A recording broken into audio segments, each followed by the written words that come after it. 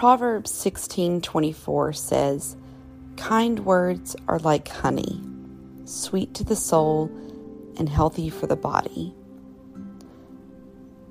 May you take that today and remember to be kind to yourself and be kind to others as you go about your day.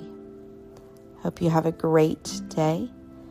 Remember that you are loved and you are worthy, and there are great things ahead for you in this life if you trust and believe in the Lord. Have a good day.